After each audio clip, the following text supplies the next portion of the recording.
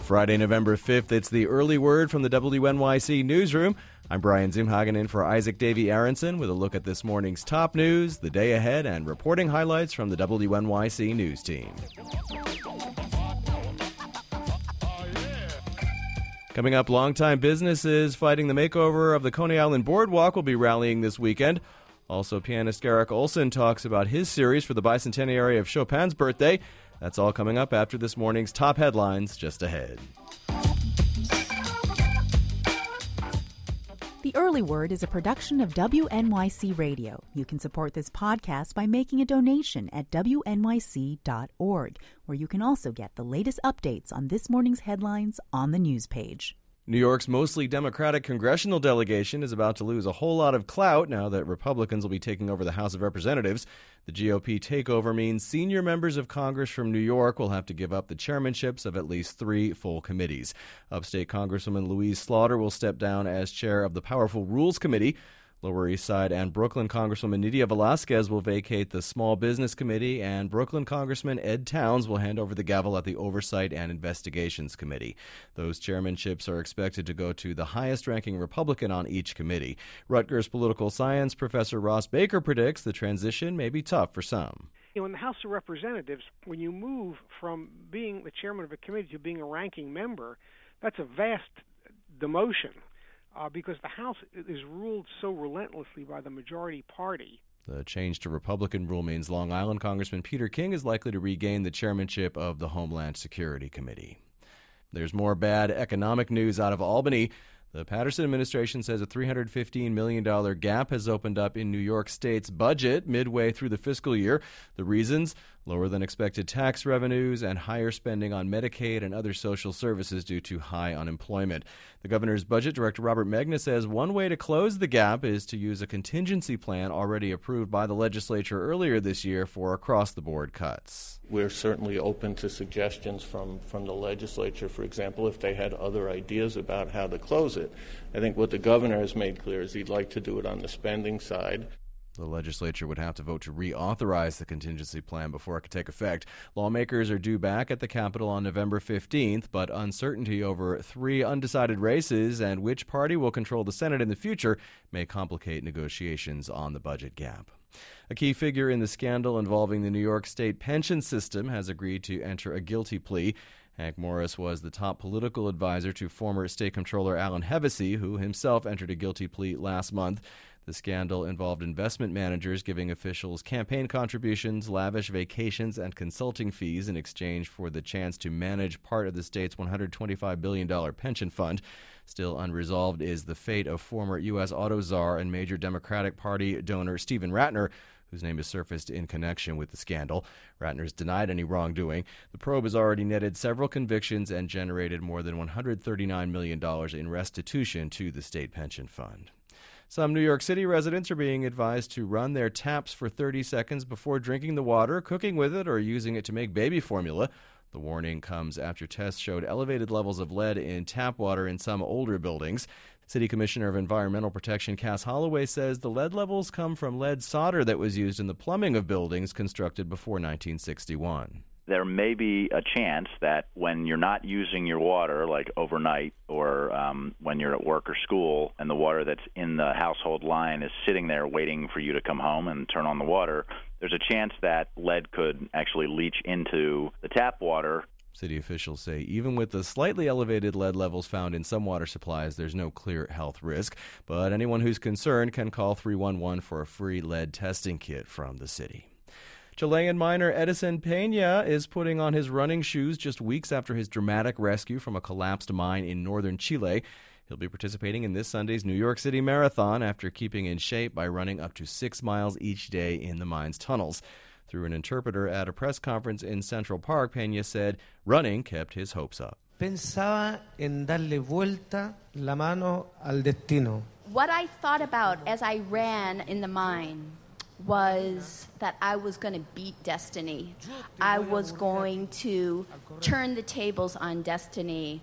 Peña suffered a knee injury while in the mine, but hopes that he'll be able to finish the race.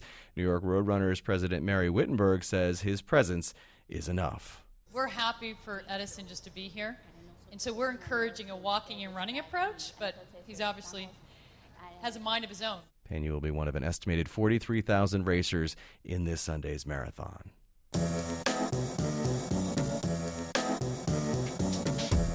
The October jobs report comes out today. This is the big one, the one analysts, investors, economists, politicians, central bankers, and everyone else is watching and waiting to see. And it comes 3 days after the midterms, so whatever the results, it's too late to sway voters either way. After President Obama delivers a statement on the monthly jobs numbers this morning, he'll take off on his longest overseas trip since he took office. The 10-day tour will take him to India, Indonesia, Japan, and South Korea. NASA will once again try to launch Shuttle Discovery on its final mission today. Liftoff is scheduled for just after 3 o'clock this afternoon, weather permitting. Longtime boardwalk businesses in Coney Island are putting up one last fight tomorrow in an attempt to stay open. WNYC's Kathleen Horan has more. A rally is scheduled for noon, organized for the most part by patrons of the 9 businesses and concessions that didn't receive new leases and were told they needed to be out by the middle of this month. Most of the public outcry and online petitioning has centered around saving Ruby's Bar, the 76-year-old spot that's part time capsule, part boardwalk rec room. One of Ruby's owners, Michael Sorrell, says whatever happens, he'll be open on Saturday. If in fact we're gone, we want to just offer them sort of one last chance to celebrate Ruby's. A spokesman for Central Amusement International, the boardwalk leaseholder, says the venue's closing will be replaced by other seaside attractions that reflect the unique character and spirit of the golden age of America's playground. For WNYC, I'm Kathleen Horan. It's been a huge year for Chopin as the bicentenary of the composer's birthday has been celebrated by artists all over the globe. That includes pianist Garrick Olson, whose Chopin series is drawing to a close as the year ends. Olson spoke to WNYC's Sarah Fishko for a Chopin edition of the Fishko Files. Garrick Olson had his first big Chopin experience at age 9, hearing Artur Rubinstein, one of the great star pianists of an earlier era, in a packed to the rafters all Chopin concert in the 50s.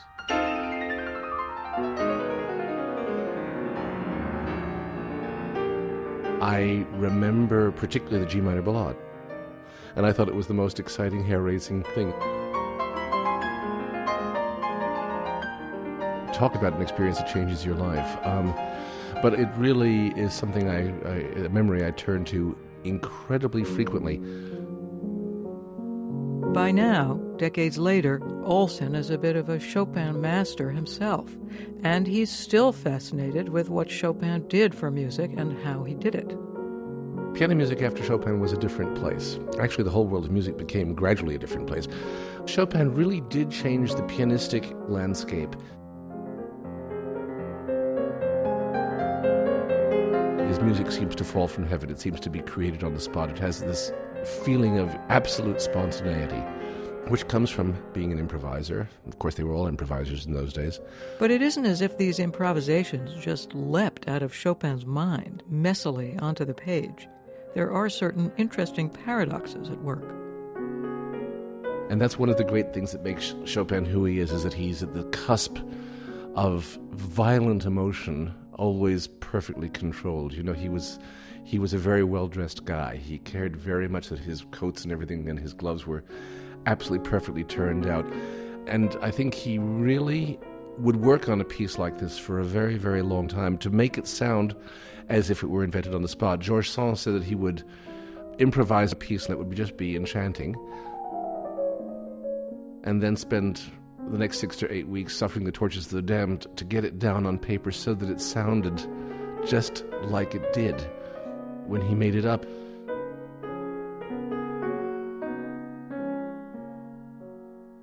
But Olson likes to open the hood of a Chopin piece and look inside at the mechanics of the melodies and bass lines, all with the understanding that in Chopin's lifetime, the piano was just starting to develop as a modern instrument. And he began to unlock its potential. For example, let me just take several steps backwards. In the old days, when you had a melody, you often put a harmony underneath it. You almost always did.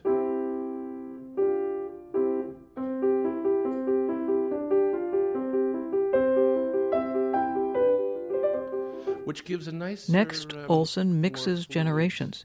He puts a Mozart-style bass line under a Chopin melody. If we take the great D-flat Nocturne Opus 27, number 2, and we put an Alberti bass under it, it might sound something like this. It'll sound very ordinary.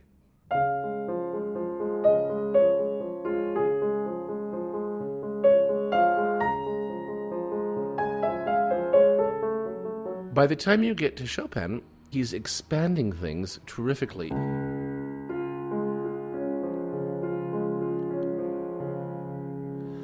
And he puts it all under one pedal. It's written right in the score. And in doing so, he provides a magical framework because all of the resonances of all the notes underneath begin to gather into this harmonic glow.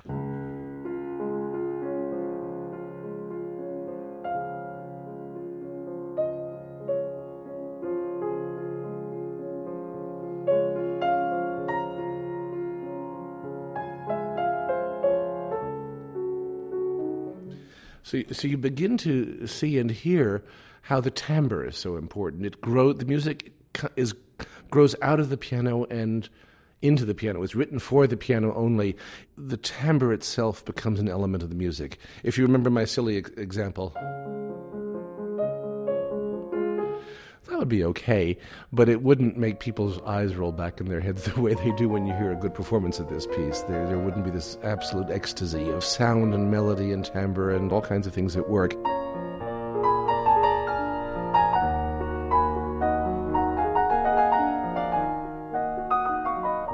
No piano music before Chopin had ever been quite so glamorous. I mean, just think of that nocturne I was just citing. I mean, where you just, or even the most famous of all the nocturnes, which is so beautiful, one forgets how beautiful it is.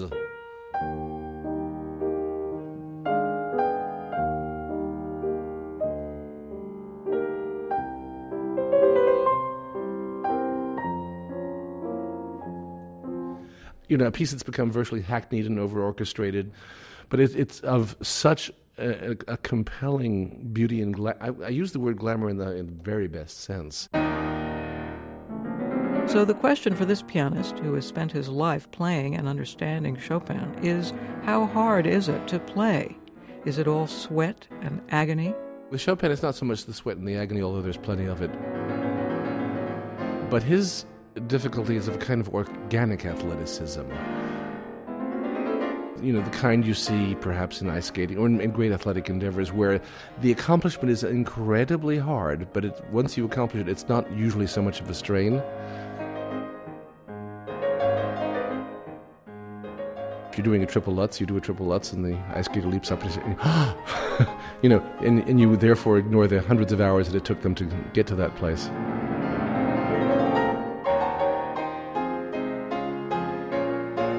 He was such a one-man hit factory. Oh gosh, wasn't he?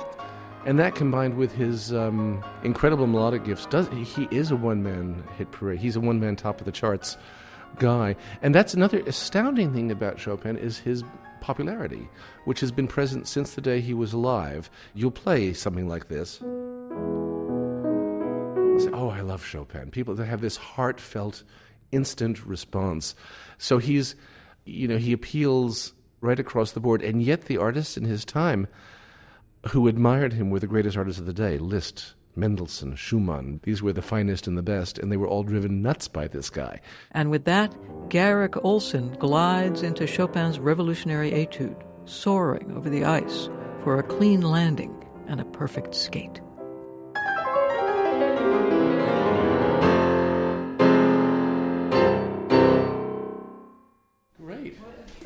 For WNYC, I'm Sarah Fishko. Garrick Ohlsson's All Chopin series continues next Wednesday at Alice Tully Hall with the final installment next month. For more information, visit our website, wnyc.org. And now it's time for our gig alert for tonight. When passions and plans turn into memories, it's an avalanche of misery.